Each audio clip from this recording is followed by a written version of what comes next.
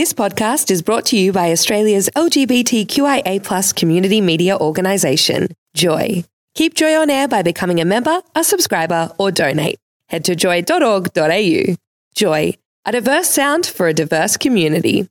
This is How Do You Do That with Emily Tressida on Joy 94.9, the show answering the questions you didn't even know you had. This week's guest is Sean Parker, a director, choreographer and dancer, and the artistic director of Sean Parker and Company. We talk about storytelling through dance, how his childhood and lived experience informs his work, and his queer mentorship program, Queer Bites. It is the body being able to move and communicate without any words I love. There's something about what the body can tell that's universal, and if we work with our dancers to craft that, we can tell a story that everyone in the world could turn up and watch and absorb the meaning and to be affected by it and be moved by it. For me, myself, I was a country boy. I was born in Mildura in 1970, and I grew up on a grape property. So we had 30 acres outside of Mildura and Merbeen, sort of bushland surrounding it, and then lots of grapes. So I spent many school holidays picking grapes, so much that I do twitch a little when I see a grape or a sultana on a kitchen bench on occasion. But what was wonderful about growing up in a country town was way out on the farm was the space. There was nothing around. It was the 70s and 80s. We had no internet. So I think there's something about having the space, spending hours one day just wandering around the bush and using your imagination to think about things, to have the space to consider things and reflect on things. I remember my brother and sister and I, part of the vines had overflowed when we were doing irrigation. So we spent half a day flicking mud at each other and had a full-on mud fight, Some of that really sort of fun stuff of growing up in a country town, which was amazing actually. So I think that was quite interesting in terms of practiced imagination in a sense. Sean Parker is a choreographer, director and dancer. His childhood played a large part in shaping him and his path to dance. He spoke to me about what it was like for him growing up. For me, myself, I was a country boy. I was born in Mildura in 1970, and I grew up on a grape property. So we had 30 acres outside of Mildura and Merbeen, sort of bushland surrounding it, and then lots of grapes. So I spent many school holidays picking grapes, so much that I do twitch a little when I see a grape or a sultana on a kitchen bench on occasion. But what was wonderful about growing up in a country town was way out on the farm was the space. There was nothing around. It was the 70s and 80s. We had no internet. So I think there's something about having the space, spending hours one day just wandering around the bush and using your imagination to think about things, to have the space to consider things and reflect on things. I remember my brother and sister and I, part of the vines had overflowed when we were doing irrigation. So we spent half a day flicking mud at each other and had a full-on mud fight, Some of that really sort of fun stuff of growing up in a country town, which was amazing actually. So I think that was quite interesting in terms of practiced imagination in a sense. Sean had the freedom to run around a farm and it helped inspire imagination. It wasn't all fun and games as a child for Sean though. When I was young, I basically had a very bad speech impediment for many, many years. And so I couldn't really speak properly till I was 7 years old. And I remember one day my mum sent me over next door to Mrs. Hutchinson, who was an old lady who lived next door. And we never had any grandparents, so she was sort of like a adopted grandmother figure. And so I had to go over and ask for some sugar that mum wanted or something. And I was at the door, I was about 5, and I just couldn't get the words out. I just couldn't at all. And I remember being very upset. I sort of threw myself. I still remember it like a film. I actually would bang my body in against the wall to hurt myself because I was so ashamed and angry that I couldn't speak. I remember struggling to communicate. I found it very hard to construct sentences, to say words. They just couldn't come out of my mouth. I had that very intense stutter and speech impediment. And so I remember my mum, they were quite worried about me. They took me to this woman just outside of Mildura in Nichols Point. And a lot of Mildura sort of called her, oh, that hippie lady, because it was very small country town in a way. But this woman was actually incredible. She was a creative thinker and innovator in a way. And she was the first one that I'd been to, because I'd seen a lot of different therapists on trying to get me to talk. And she had all these different techniques that were more creative. And I remember she gave me these binocular type things like viewfinders. And I would look through them, and inside the viewfinder there was, for example, a farmyard. And I remember when they were pushed up against my eyes, I couldn't see anything beyond the binoculars except for the farmyard. I couldn't see people watching me. And I remember feeling quite relaxed. I felt I was in a fun world. And then the words just started coming out. She said, explain to me, what do you see? What's happening in the farmyard? And so I could actually explain to her about, the gate and the ducks and the horses and the geese. I could actually explain what I was seeing because I couldn't see anybody else. And that was a huge breakthrough for me. And from that, I was able just to start talking and explain things. And she constantly got me to look through the viewfinder. And then as I got better and better at it, she gave me all these exercises. And I really wanted to get better. I would go home and study 2 hours every night, the books she gave me and the exercises. I was very diligent because I really hated not being able to talk like everyone else and not being able to communicate. And so she was a linchpin in getting me to learn how to speak. Not only did Sean find a specialist that suited his needs, there was also another element of life that helped Sean's speech improve. What was interesting is when I was about 4, my mum came in and I was watching Play School on the lounge room floor, and I was singing a song that was on Play School, and I was singing the words perfectly, like the whole sentences without any stutter whatsoever. And my mum was shocked, and she said she thought, you're talking. And then when I went to speak, I stuttered again. But she realised that when I sang, I could sing entire sentences perfectly. The doctors were saying that it's because when you're singing, you're essentially singing a 3-dimensional melody. You're not speaking, you're singing a sound, which happens to be a word. So that was quite interesting. And so they got me into more and more singing, and I sort of loved it because finally people would give me a clap and I was getting some attention. Because normally I was like, oh, you're the weird boy who can't speak and twitches out and throws yourself against a wall. Whereas now all of a sudden, and Dad worked in a restaurant, and I remember I learnt a singing song, and when I wanted to sing for everyone in the restaurant, I can't believe I did this, I was about 5 or 6, and Dad would put me on the table and I would sing for the whole restaurant, and the whole restaurant would clap, and I'd sort of smile and sit down again, like quite, mission accomplished. It was very strange. So I was very young. I can't believe I did that now. Wow. But that was my way of, oh, wow, people like me. I could communicate. I made them feel good and they smiled. And so I did more and more singing, and I'm sure that helped my confidence in some ways. And then Mum put me into Mildura Little Theatre, which is a really cool little theatre group. And me and my sister went and we would do acting skits. And when I was playing a role, I could also speak without any stutter, no stutter whatsoever. So it was ridiculous that when I was singing or playing a character, I felt safe in some way and I could speak perfectly. Whereas when I was myself, I still stuttered a lot until 7, 8, 9. And then the more and more acting I did, the more singing I did, the more speech therapy I did, I was actually I learnt the skills to breathe and slow down. And then I was able to speak, and it just switched. Something switched, and now you can't shut me up.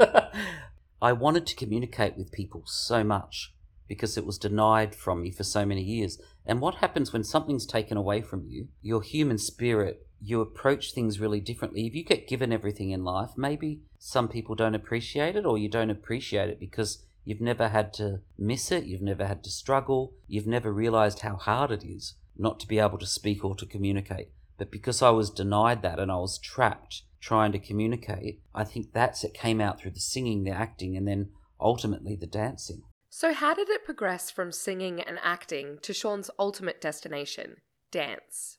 Yes, I think it came from the need to communicate, perhaps. I couldn't speak properly for many, many years. I used to watch people very carefully, their gestures, the way they moved, and then the fact that I could learn to speak and sing through the arts, I think it opened that channel of communication for me. And then ultimately it was my sister, who was 2 years older. She had done ballet, and I went to see her contemporary ballet concert in Mildura. And when I was sitting in the audience, I was 12, and I'd never seen anything like it. I had no idea dance existed really. And I was watching them on stage and I remember thinking, I know I can do that. Yes, this is what I have to do. Look at these dancers. And I just had a lot of visions actually already of choreography in the future of what I knew I had to do. It was very strange.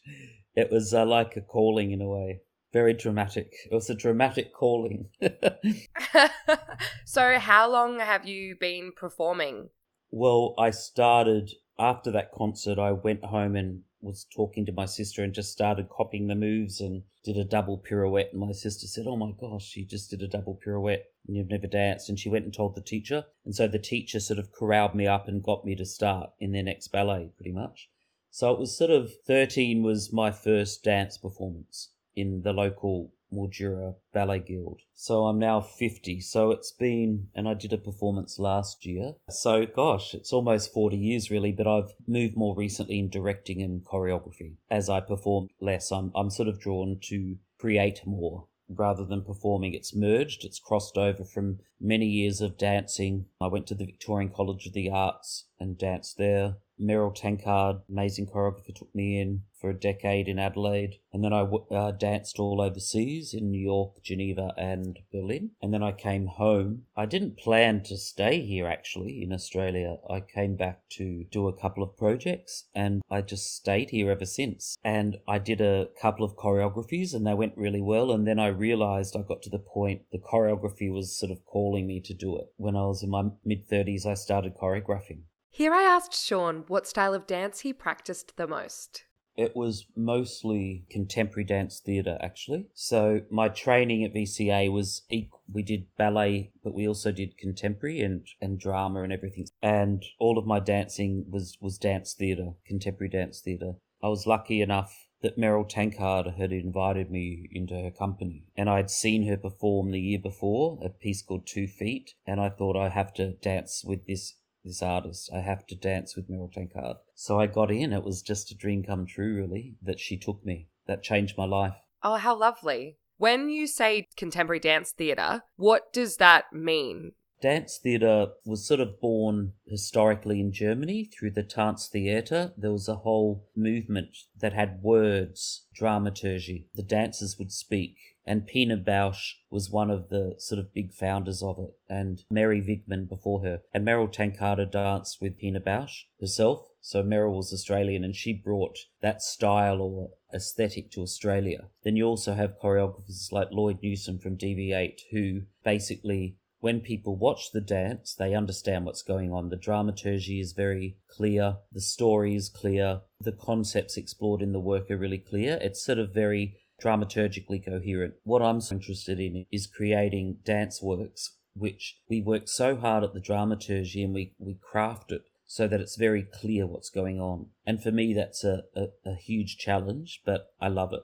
I wanted to know more about the role of choreographer and director and what that really means. You have to connect with your audience. You have to, intellectually or emotionally engage with them or stimulate them or connect with them. And you have to work really hard at being very clear about what you're saying to the audience. And that's my job as a choreographer, director choreographer. I've got to work inside out to crystallize all of that movement so that people who come off the street, who sit down in a chair to watch a show, they can connect with it and they know what's going on. Sometimes the narratives are obscure or you come in the side door. It doesn't have to be obvious, but there has to be a clarity there. And that's the sort of stuff, the dance theatre that I love. Speaking of the dance theatre that he loves and creates, Sean is the artistic director of his own dance company, Sean Parker and Company. When was it founded? We formed the company in 2010, so we just turned, on September the 9th last year, the company turned 10. So we always joke that the company is a Virgo, which is very organised and very good, a good team player. The Virgo. Oh, lovely. That's what you want in a company for sure. Yes.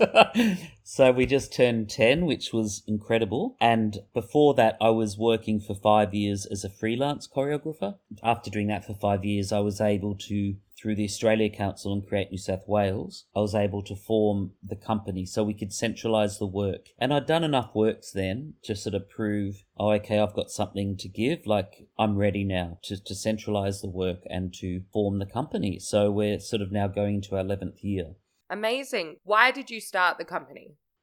There's something about having a sort of an infrastructure surround you to protect the work and to protect you. And in order to get to the next level, and in order to one day secure a whole company of dancers that are with you all year, because at the moment I'm only project to project, like I can only employ dancers every now and then when I've got the funding.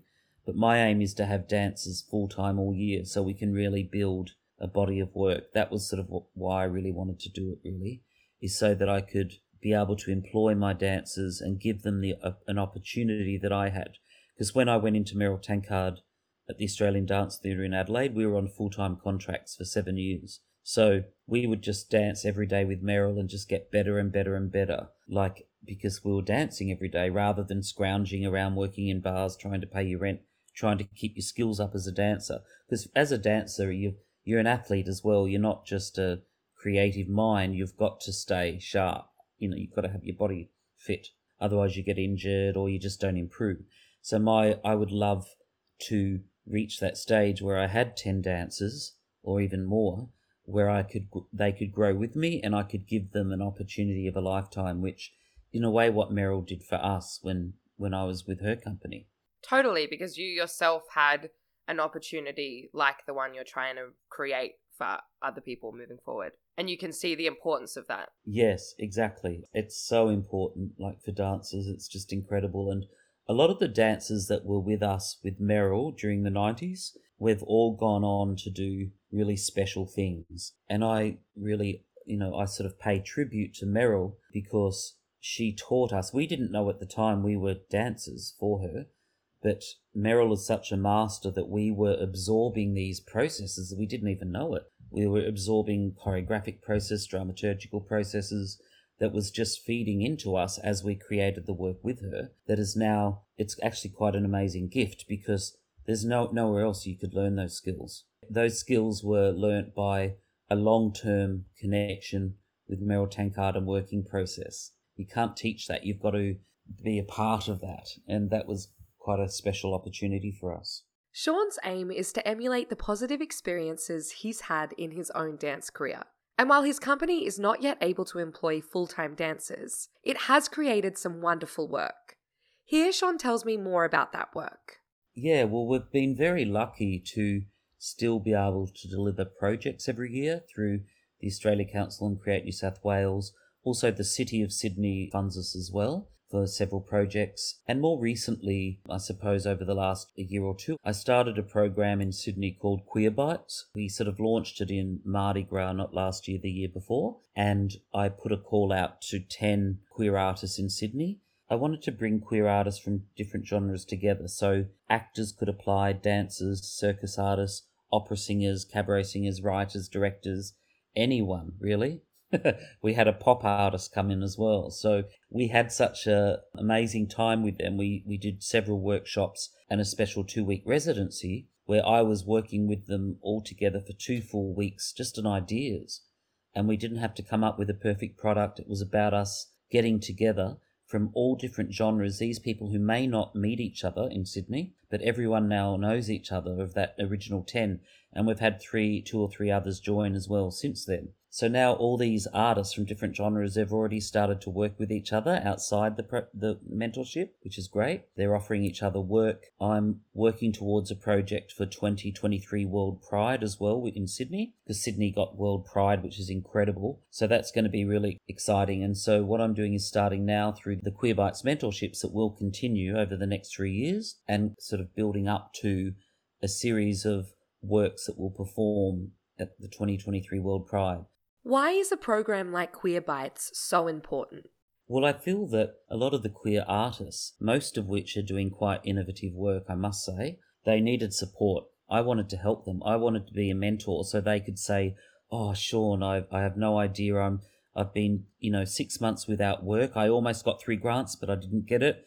They come to me, I help them write some grants, which I did recently for a couple of my artists. I would help them structure grant applications so that they could get some extra funding and empower them, which was quite wonderful. And so they need that support, otherwise they're left on their own. And I remember knowing what it was like, where I almost gave up several times because I felt lost and I felt there was no one helping me. And I sort of really wanted these young queer artists to have that support, but also to hook up with each other. And it's been wonderful. Like one of our queer biters, Felicity Nicol, an incredible queer writer and dramaturg, and she did Queer Bites, and now we've worked continually and kept talking about projects, and she'll be joining the company this year and next year as a dramaturg on several of my projects. So it's been incredible. So I discovered her because we had such a strong synergy in our working method through the workshop. She's now coming to work with me as a dramaturg, and I may not have even met her if I didn't do this. She's such an incredible writer, and she writes amazing lesbian stories, and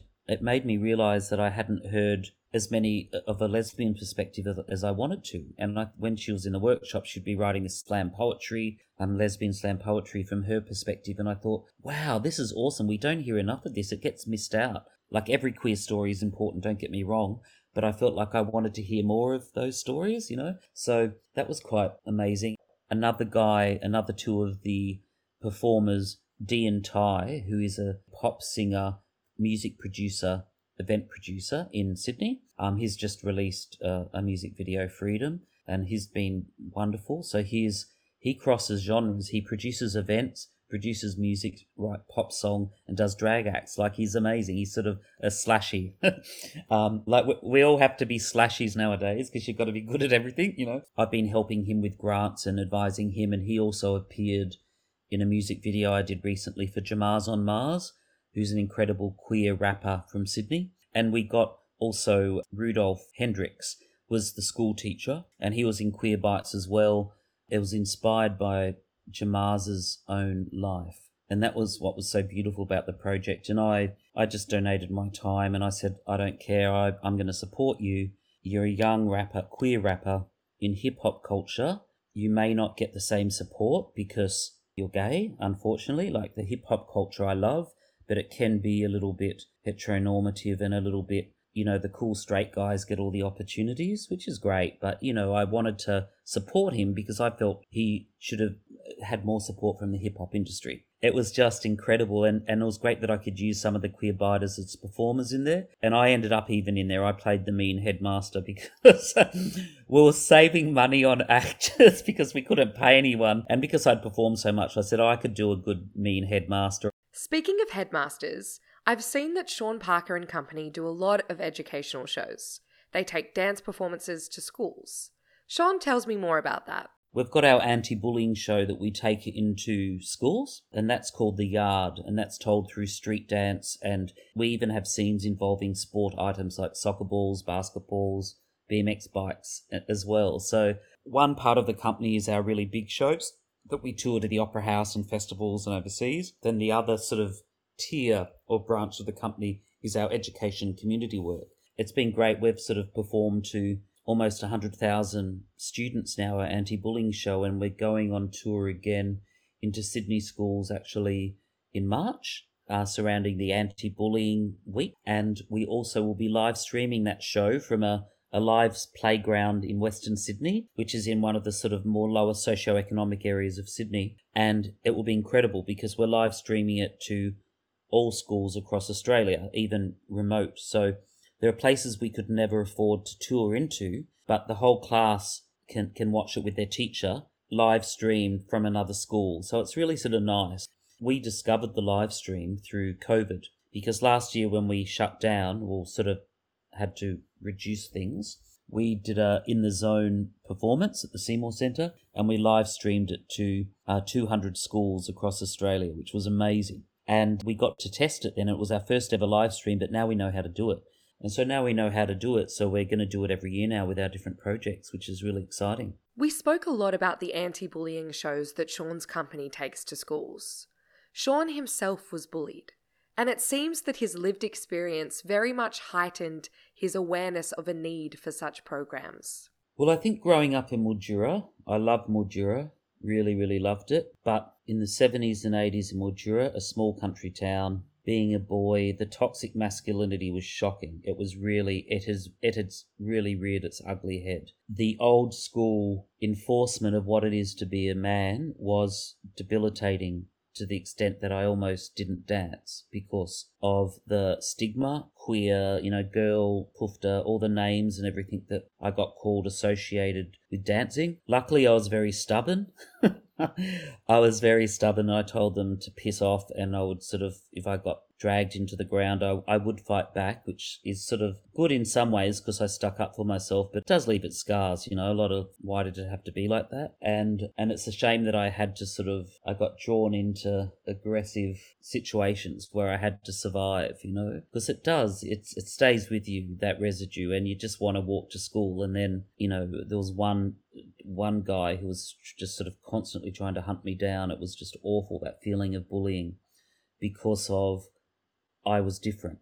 I was different and I dared to be different. They couldn't stand that I challenged them and I dared to be different. They want to control you, and no one's allowed to be different. If you're a guy, you have to be so hyper masculine in that classic sense. And I saw a couple of my friends get bullied as well.